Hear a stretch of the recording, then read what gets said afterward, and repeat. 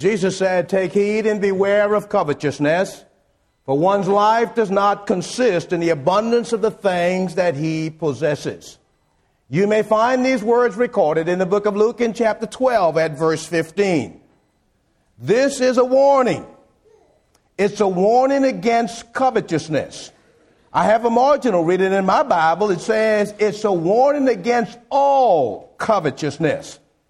The New American Standard Bible says, beware.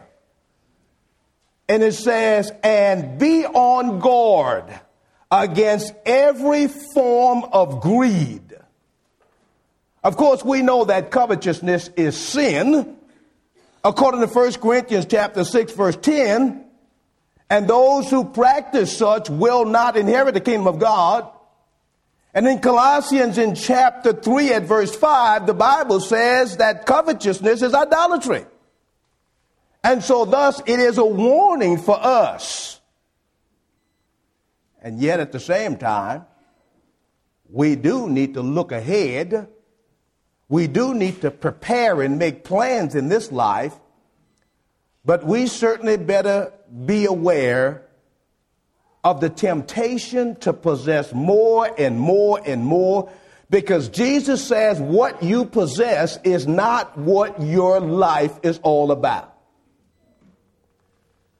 In the book of Luke in chapter 16, we find someone who did in fact look ahead and prepare.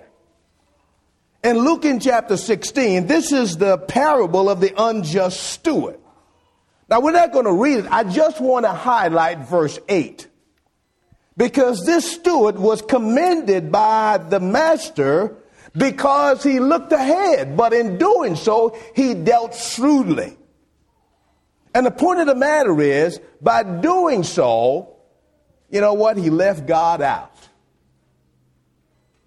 And if we likewise possess a lot of things, look ahead, make plans and all of that, and we leave God out of our lives, we've forgotten what life is all about. In the book of James in chapter 4, at verse 13 through 17, that's our text. And we're going to raise the question tonight, what is your life? Now, James is going to tell us about life. But in answer to that question, we're going to have to answer it for ourselves. And so having said that, I want to pause and simply point out the fact that we are continuing in our series of lessons about questions about God and about faith. And certainly I want to thank Almighty God. I remember on the Apostle Paul's first missionary journey, recorded in the book of Acts in chapter 14. Him and Barnabas said that God did not leave himself without witness, in that he did good. And he gave us rain from heaven and fruitful seasons, filling our hearts with food and gladness. And of course, we know that that's God's general providence. God blesses all of mankind.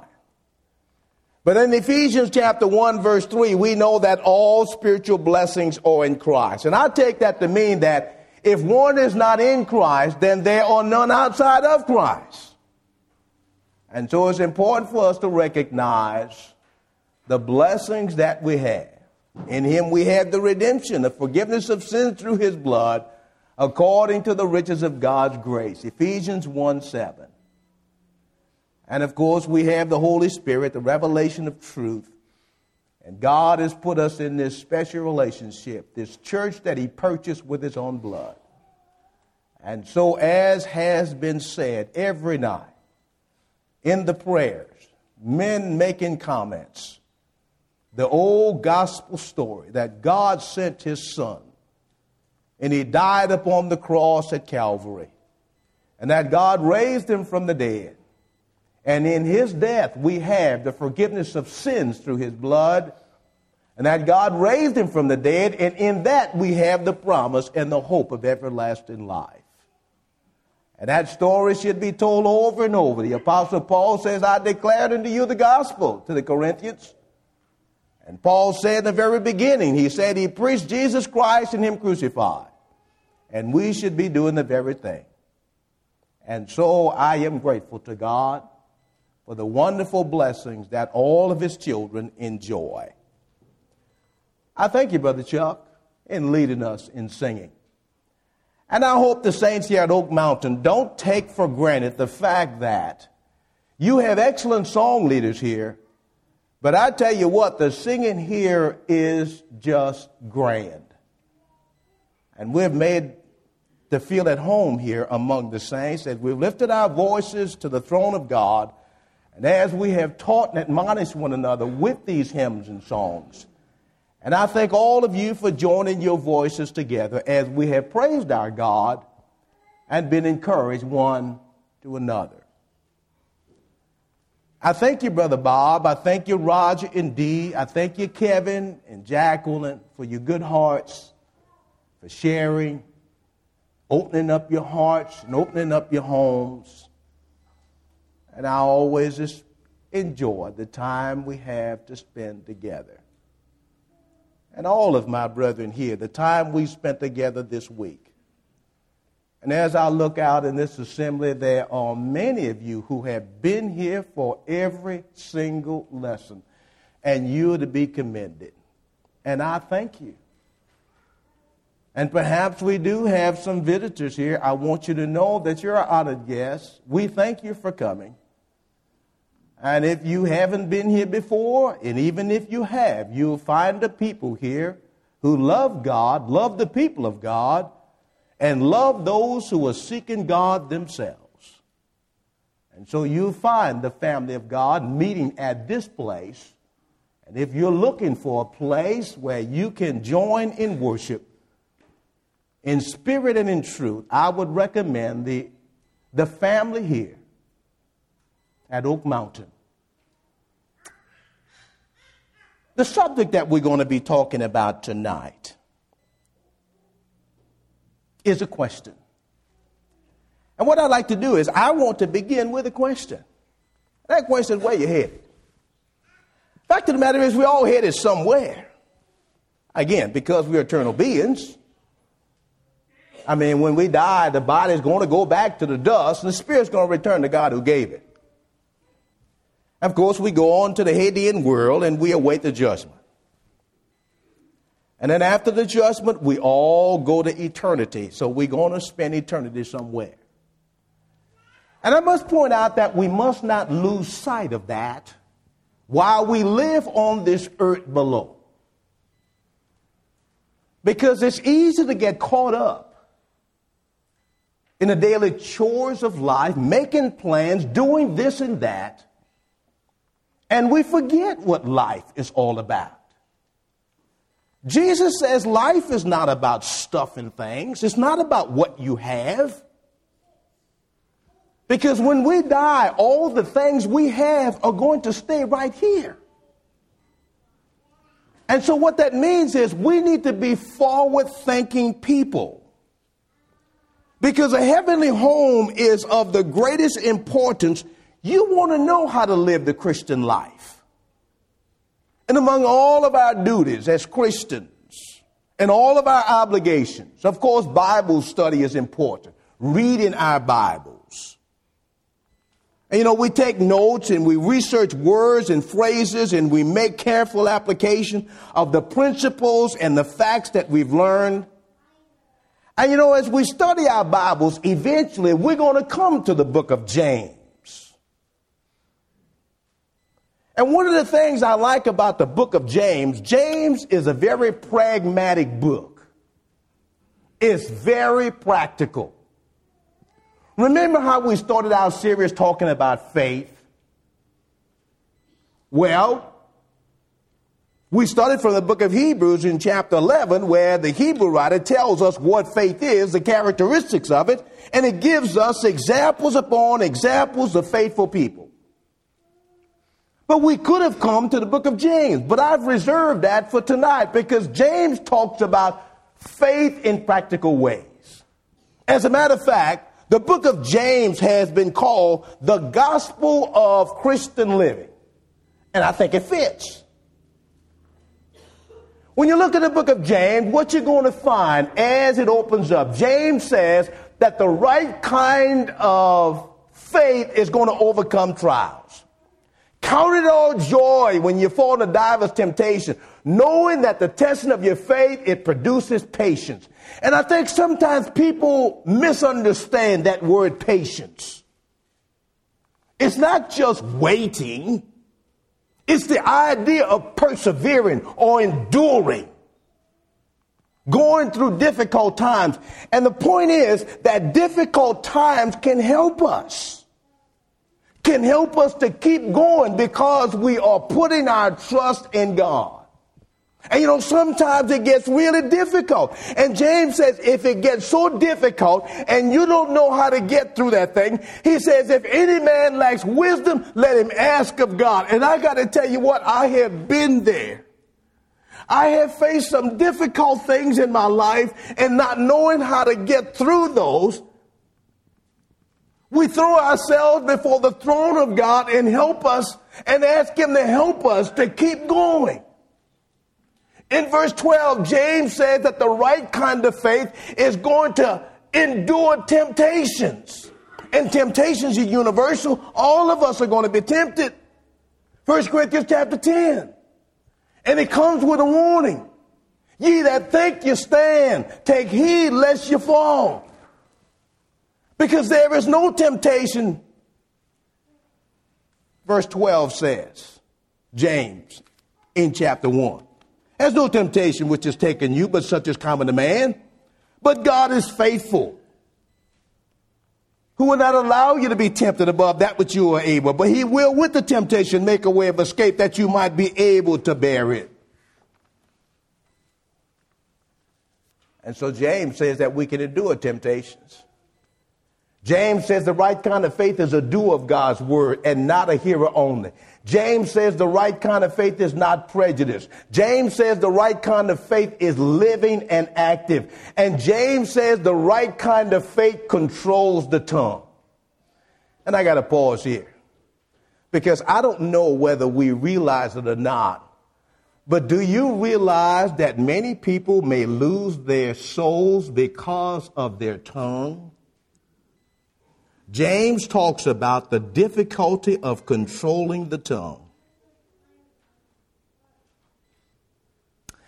Even Jesus said in the book of Matthew in chapter 12 that our hearts are an index to our speech. He said a good tree cannot bring forth bad fruit, nor can a bad tree bring forth good fruit. He said, every idle word that a man speaks, he will give account of it in the day of judgment. Because by your words, you're going to be justified, and by your words, you're going to be condemned. And sometimes it's not only what we say, sometimes it's what we don't say. And sometimes it's how we say it. And that's why God teaches us how to talk. Colossians 4:6, let your speech be always with grace, seasoned with salt, that you might know how you ought to answer every man. Proverbs 15:1, a soft answer turns away wrath. And you know, us men, we need to get a handle on that. And I think that's the reason why the Holy Spirit tells us in the book of Ephesians chapter 6 verse 4, fathers, provoke not your children to wrath, but bring them up in the nurture and the admonition of the Lord. And with yelling at children, which is a poor example of discipline, and being too harsh, you can break a child's spirit. So the warning is against provoking them. But we've raised 3 girls, and I know those children can provoke you. Kind of reminds me of this dad. Like any dad would do, taking the family on a vacation. And so there's 2 little boys in the back seat, mom and dad up front, and these little boys in the back, and one of them goes to the other. He's looking at me. He's touching me. Dad said, don't make me stop this car.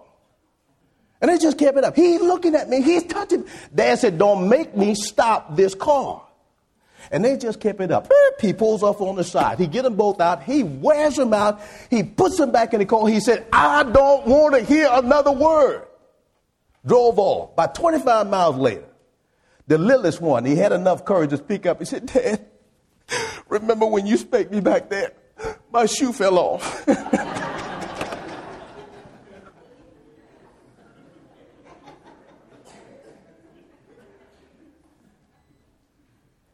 There are going to be situations in your life we're going to have to learn how to control ourselves.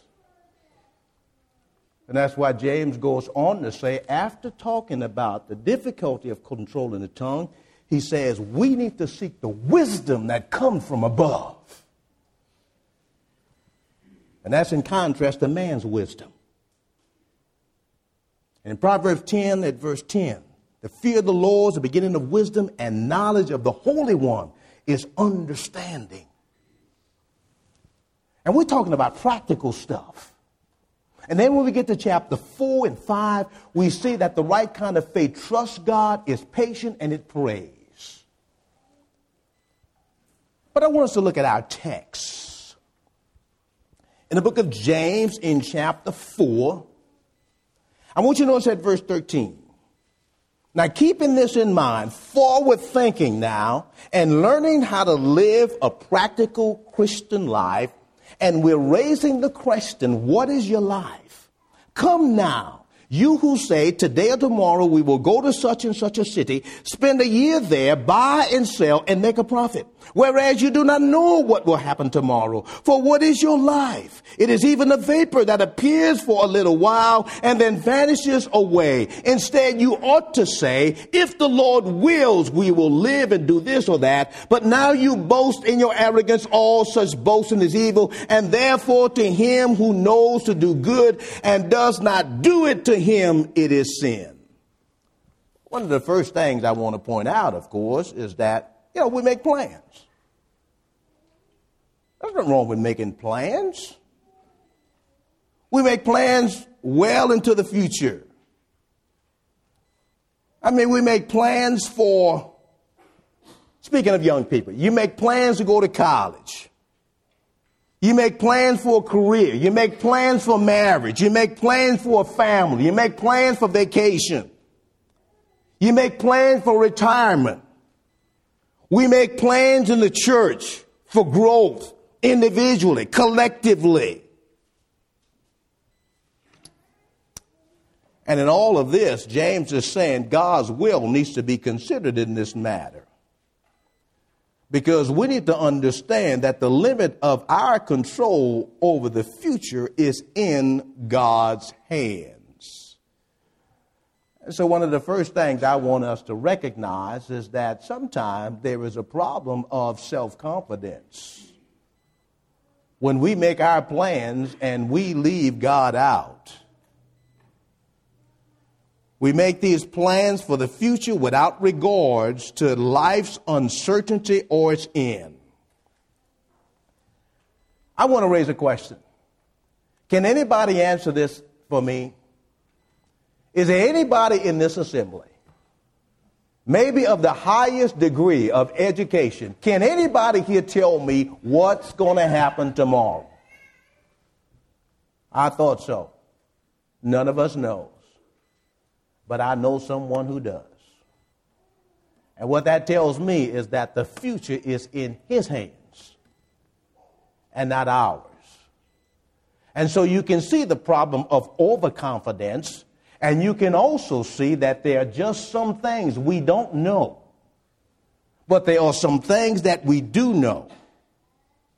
And so by means of a poignant question and its accompanying statement of fact, James is emphasizing to you and I the brevity of life. You know what James says? Life is short. I met a good sister tonight, 94. She's got her 4 10 and 14. 94. And even 94 is just short compared to eternity. However long we live on this earth. And when you stop and think about it, Jesus Christ lived 33 years on this earth. And think about how much he accomplished. And then think about our lives. And think about what we're doing with it. Think about what we've accomplished for ourselves. Think about what we've accomplished for our families. Think about what we've accomplished for our God. Think about how much stuff we have. You know, sometimes the longer you live, the more stuff you get. But again, when we die, that stuff stays right here. And then not only that, our every plan must be made with the understanding that if the Lord wills, we're going to do this or we're going to do that. And I tell you what that means, folks. That means that we need to say that often, but not just say that. We need to consider God in all of our plans. When we make all of those plans, we need to consider. And I think what that tells me is that I'm going to be praying. And God will know what my plans are, because he's going to be included in it. And when I make my plans, such as if I take a job to some place, I'm going to make sure that there's going to be a place where I could worship, where my family can worship, where we can grow as Christians, and where we can contribute to the local church.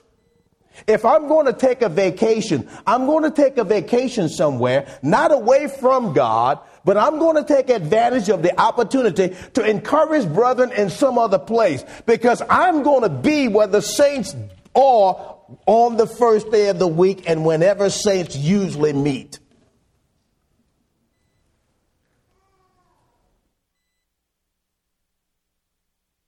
And not only that, boasting in mundane matters is sinful. Small things. Small talk. Because there's some things we just don't know. Some things are just not even important. And so we need to be the kind of forward-thinking people, James says. We need to start thinking more seriously about life. And then James goes on to say, do all the good you can, while you can, wherever you can, recognizing that less than this is sin.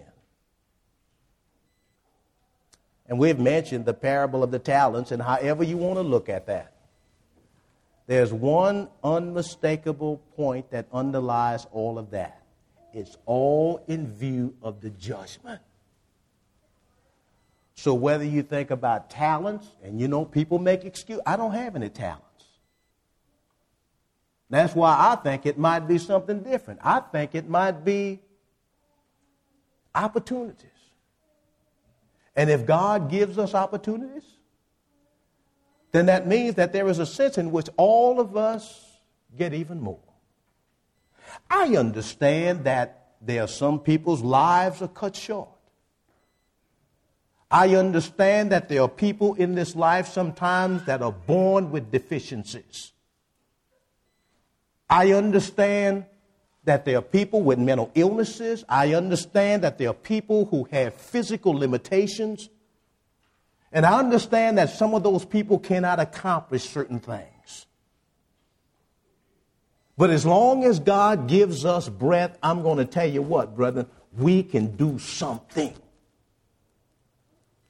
We can profess our faith, who we believe in, and we can let people know who we belong to. I want to tell you about a lady by the name of Miss Alberta Dixon. I was preaching in Tampa, Florida. Miss Alberta Dixon was never able to come to the assembly. When I arrived there, she was in a nursing home. I would try to visit her every week. Her entire digestive tract was missing. She could not even eat food. And there would be several days that I would go there and she would just be in tears. And she would ask me, Brother Casimier, I don't understand why I'm here. I don't understand why God doesn't just take me. And I said, let me tell you what, Sister Dixon. As long as God gives you breath, you know what you can do? You can tell everybody who you believe in. Your being here gives other people opportunities to come and visit you and do what they're supposed to do.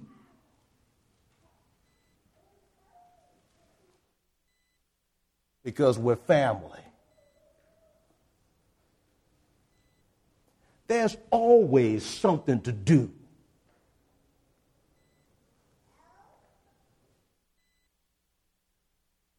That's what life's about. It's about people. It's about relationships. It's not about stuff and things. And God cares for his people. Mr. Leroy Brownlow, he's written a book, and the title of that book is Some of the Greatest Questions in the New Testament. And I've got 7 of them, and I want to paraphrase them. I think you understand the number 7 is used figuratively, so this is going to be sufficient for you and I. And so in answering the question, what is your life, Mr. Leroy Brownlow listed 7 answers. He said, first of all, life is a gift to be used to glorify God.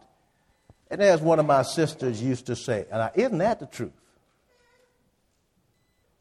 God gives us life. For instance, he gives us children, a little baby. And God places that baby in our care.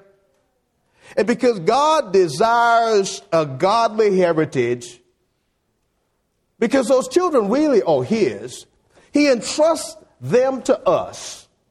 And God wants us to sow principles of righteousness so that they will grow up and they will know who their Creator is, and that they will then grow up, and that they will then raise their children, and that they will grow up, and that they will raise their children. And that's what God's plan is.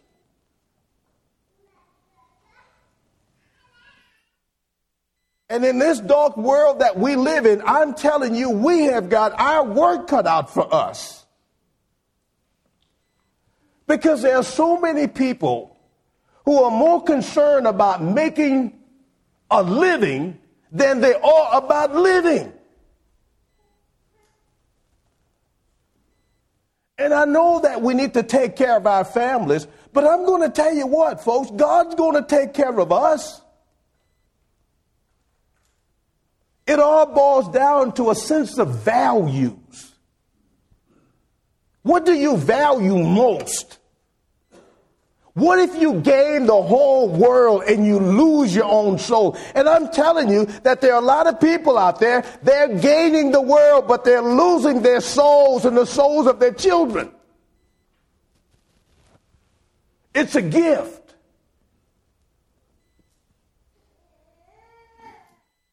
And so we have influence when we become Christians. And we need to yield our influence first and foremost in our families. And we need to do all that we possibly can to save our own and all of those that we come in contact with. We need to recognize the urgency of the gospel, because I'm going to tell you what, folks, young people die too. Second of all, life is a preparation. And kind of like a dressing room, it is where man dresses in preparation for Judgment Day. Because we shall all stand before the judgment seat of Christ, and we're going to have to give an answer for the things that we've done in the body, whether they be good or bad. How are you preparing for that?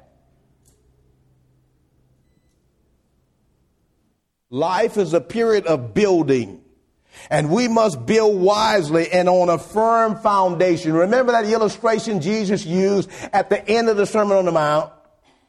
He says that one built his house on the sand, the other built it on the rock. He says the storms come, and the storms will surely come.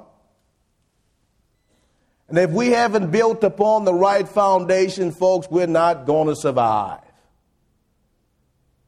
And we need to build our houses. We need to build our lives. We need to build our families upon the foundation of Jesus Christ. In the book of 1 Corinthians chapter 3, the Apostle Paul likens himself to a master builder. He says, for no other foundation can no man lay than that which is laid, which is Christ. And what I'm simply saying is that Jesus Christ ought to be the center of our lives. It ought to be because of him, of all that we do. Psalm 127 verse 1. Except the Lord builds a house, they that build, they labor in vain. He goes on to say that life is conflict or it's war. And there is no neutral ground in this great battle. Jesus says, he that is not with me is against me. And he that does not gather with me, he scatters abroad. Whose side you're on? Are we aware of the fact that we are at war? Who are we fighting for? Who are we fighting with? May I remind us that your brother is not your enemy?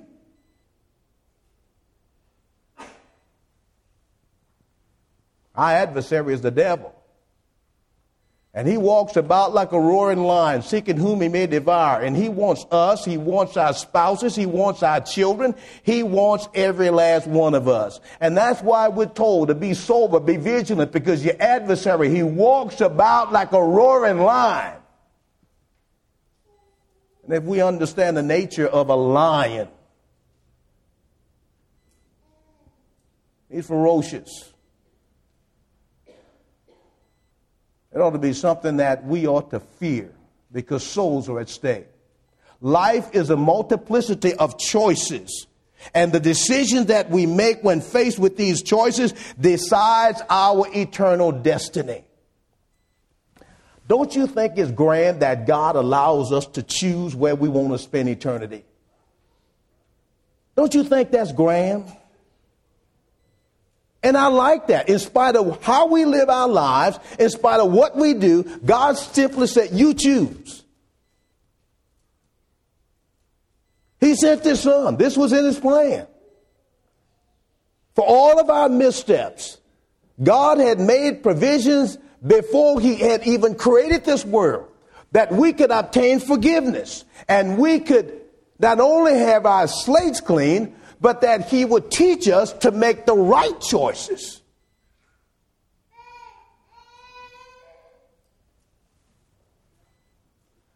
And we can prepare ourselves for eternity. And life is something that must be lived. One day at a time. Don't worry, Jesus said. 3 times, Matthew chapter 6. Don't worry about tomorrow. Don't worry about your life. Don't worry about food. Don't worry about clothing. Why do you worry, oh ye little faith? That's the kind of faith that doubts God. And we have every reason to trust God, don't we? Doesn't God take care of the birds? Doesn't he take care of the flowers? Will he not take care of you or your little faith? And then the conclusion in Matthew 6:34, from that point, he says, seek first the kingdom of God and his righteousness, and all these things shall be added unto you. Sometimes people get a little bit confused with the church and the kingdom. Sometimes they're synonymous and sometimes they're not. In that case, they're not synonymous. He's not saying seek first the church. He says seek first the kingdom. The kingdom is the governing aspect of our relationship. Let the Lord rule your life. If the Lord is in control, if he reigns on the citizens of your heart, let me tell you what, you don't have to worry.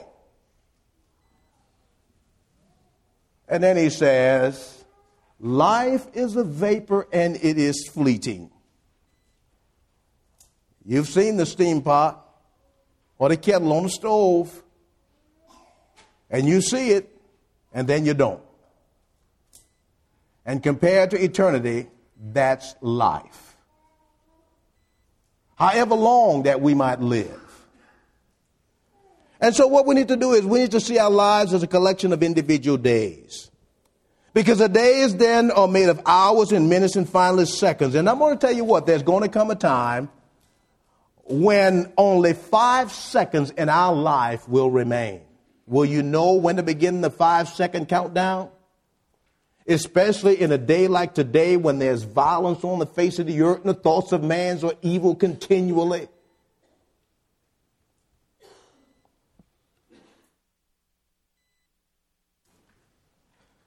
And I say all of that to encourage us to have a proper view of life's brevity, life's uncertainty, and recognize that the heart that recognizes this truth is wise, and it's going to handle life far differently than the soul that carelessly gulps down every day like a pig in a trough. As a result of our study, let me just make some applications as I close this lesson. First of all, because my life is like a vapor, I need to stop and think seriously about where I'm headed. And if I do that, this is what I'm going to do. I am going to constantly recognize my dependence upon God. I need guidance. And I know you do too. I need comfort. I need hope for tomorrow. I need hope for eternity. Guidance, comfort, and real hope are only found in God. And it is our gracious God who holds our life in his hand, and he suffered not our feet to be moved, the psalmist says in Psalm 66, verses 8 and 9. Because in him we live and move, and we have our very being. And as our brother prayed earlier, all things can work together for good. For those who love the Lord, those who are the called according to his purpose. Romans chapter 8, verse 28. And in that great chapter, back up to verse 18, I reckon that the sufferings of this present time are not worthy to be compared with the glory that shall be revealed in us. I need God. And I need to tell myself every single day that I am dependent upon him for every breath that I take, for my very life. But I need him for the decisions that I make. And as the father, and as the head of my family, sometimes there are difficult decisions to make. Because I'm going to be challenged. My children are going to be challenged. My spouse may be challenged. And I'm going to need God's wisdom. Because I tell you what, when I try to do it on my own, I usually strike out every time. And I have done that so many times. So we need to make up our minds that we're going to be dependent upon God. And we need to tell him so. And just as James said in the very beginning, we need to ask God for wisdom. And ask God for vision. And ask God for opportunities. And ask God to help us day to day to live the kind of life so that when he does come back,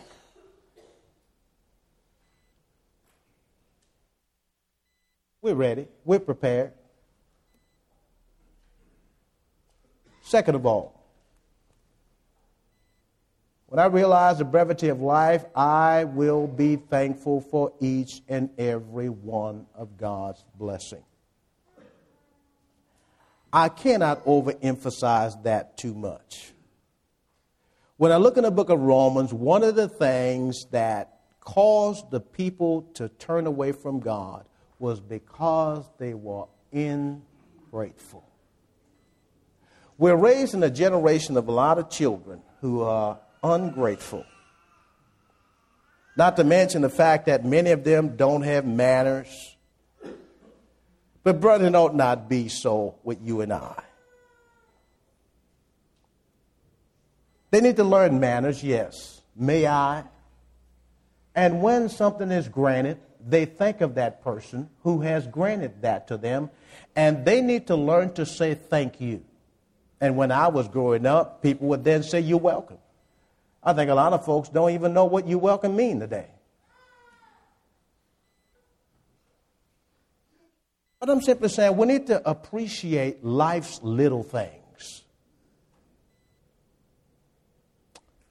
And I tell you what, men, we could be in charge of doing that. We ought to be. One of the things I find about this woman, like we read about in Proverbs 31, remember how good she is? Remember her value? But there's something said about the man. There's something said about those children. In Proverbs 31, about verse 28, the Bible says, her children rise up and call her blessed. Her husband also, and he praises her. I'm saying this, especially fathers. Because in the day when a lot of women are stepping outside their role in submission, and we even see it in religion, little girls and even our wives, they need to be satisfied in the role that God has given them, lest they too be tempted. And while our little sons, they grow up, they get to participate publicly, and oftentimes the little girls are left out. We need to recognize them for who they are. And in our homes and in our families, we need to praise them. And we need to praise our wives.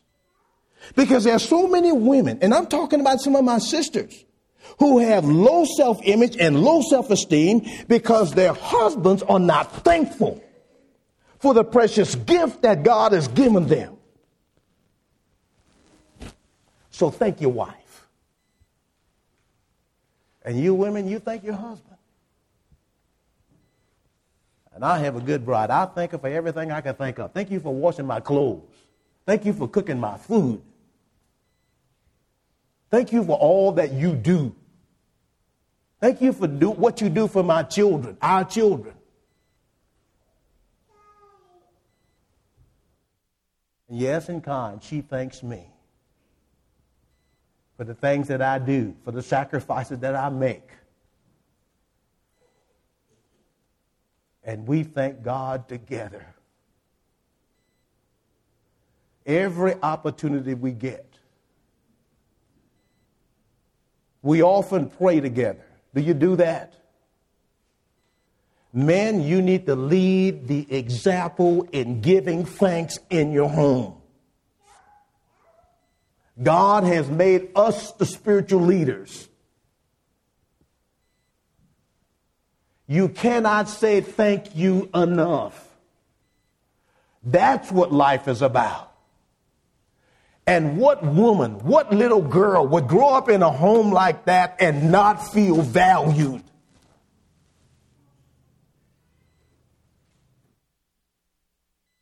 When I realized the brevity of life, I must be about my Father's business.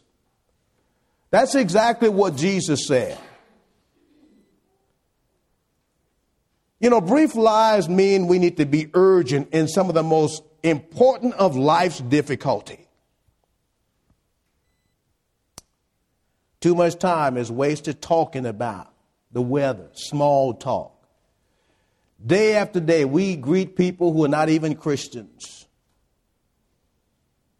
And we never get around to talking about the important things.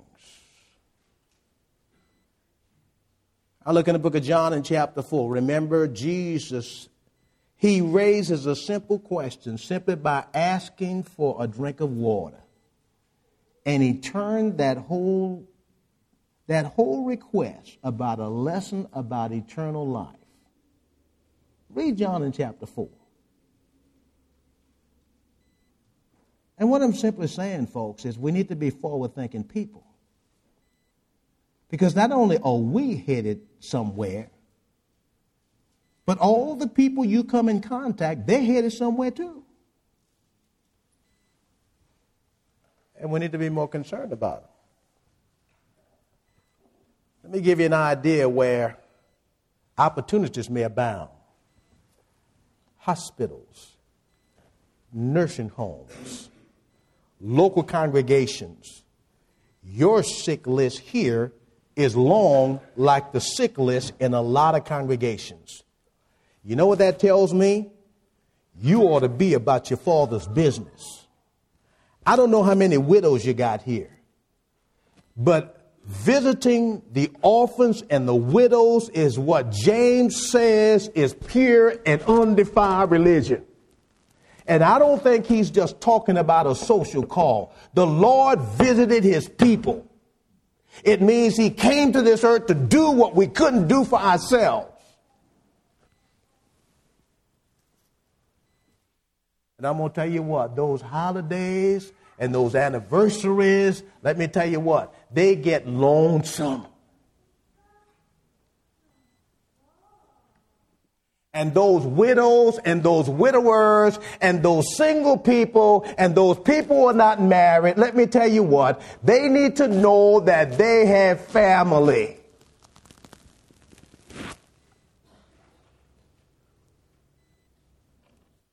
When I recognize the brevity of life, brethren, I must live righteously and godly.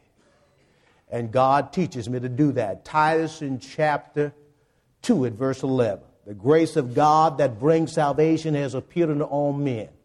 And it teaches us. What's it teach us, Paul? It teaches us to deny ungodliness and worldly lust, that we should live soberly, righteously, and godly in this present age, looking for, hastening the coming of our Lord Jesus Christ.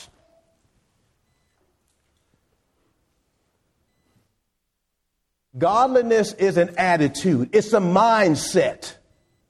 It dwells on God and the things of God. And the result of that is righteousness.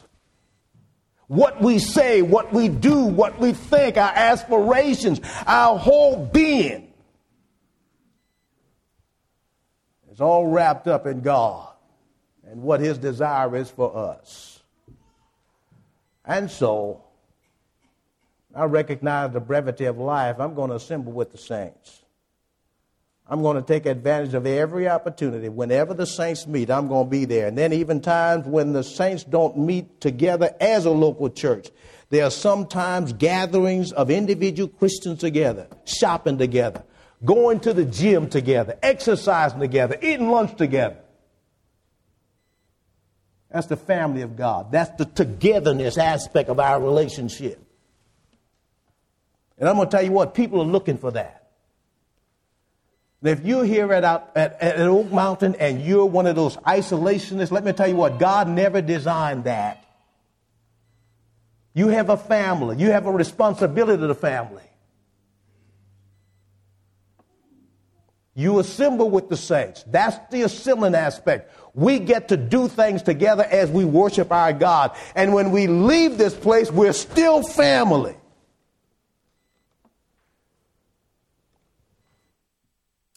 And so, that's our lesson, and we are out of time. Jesus said, take heed and beware of covetousness. Your life consisted not in abundance of things that a man possesses. What is your life? Is your life filled with joy and happiness and peace? Is your life filled with anticipation for what lies ahead? Is your life filled with hope? Or is it filled with despair? You see, you don't get this from stuff and things. But you get this from God, who gives us richly all things to enjoy. But oh, the things that he has in store for us when we get there. And so we close.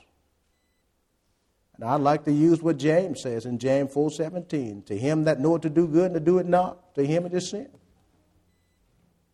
First of all, for those who are Christians, you've obeyed the gospel of Jesus Christ. What's your life? What are you doing with your life? You're living your life to the glory of God. If you're not, just stop and think for a moment. Where are you headed? Take inventory. Not about the stuff you have, but about the person you are And what are you doing with your life for the glory of God? And if you're here tonight and you've never obeyed the gospel of Jesus Christ, it doesn't matter what you have. What really matters is, who do you know? Do you know Jesus? And you can. But simply recognize the fact that God sent him to be the Savior. And he can be your Savior if you're simply willing to submit your will to him. Repent of your sins. Change your life. Change your perspective. Change your direction. Let him show you how to live. Jesus says in John 10 and verse 10, I am come that they might have life, and that they might have it more abundantly. We got life. But the abundant life is only in Jesus Christ. I'm going to tell you, there's no utopia here. I don't care how good it gets. But the life that God offers through his Son is a life that's available if you come to Jesus. All together we stand and sing.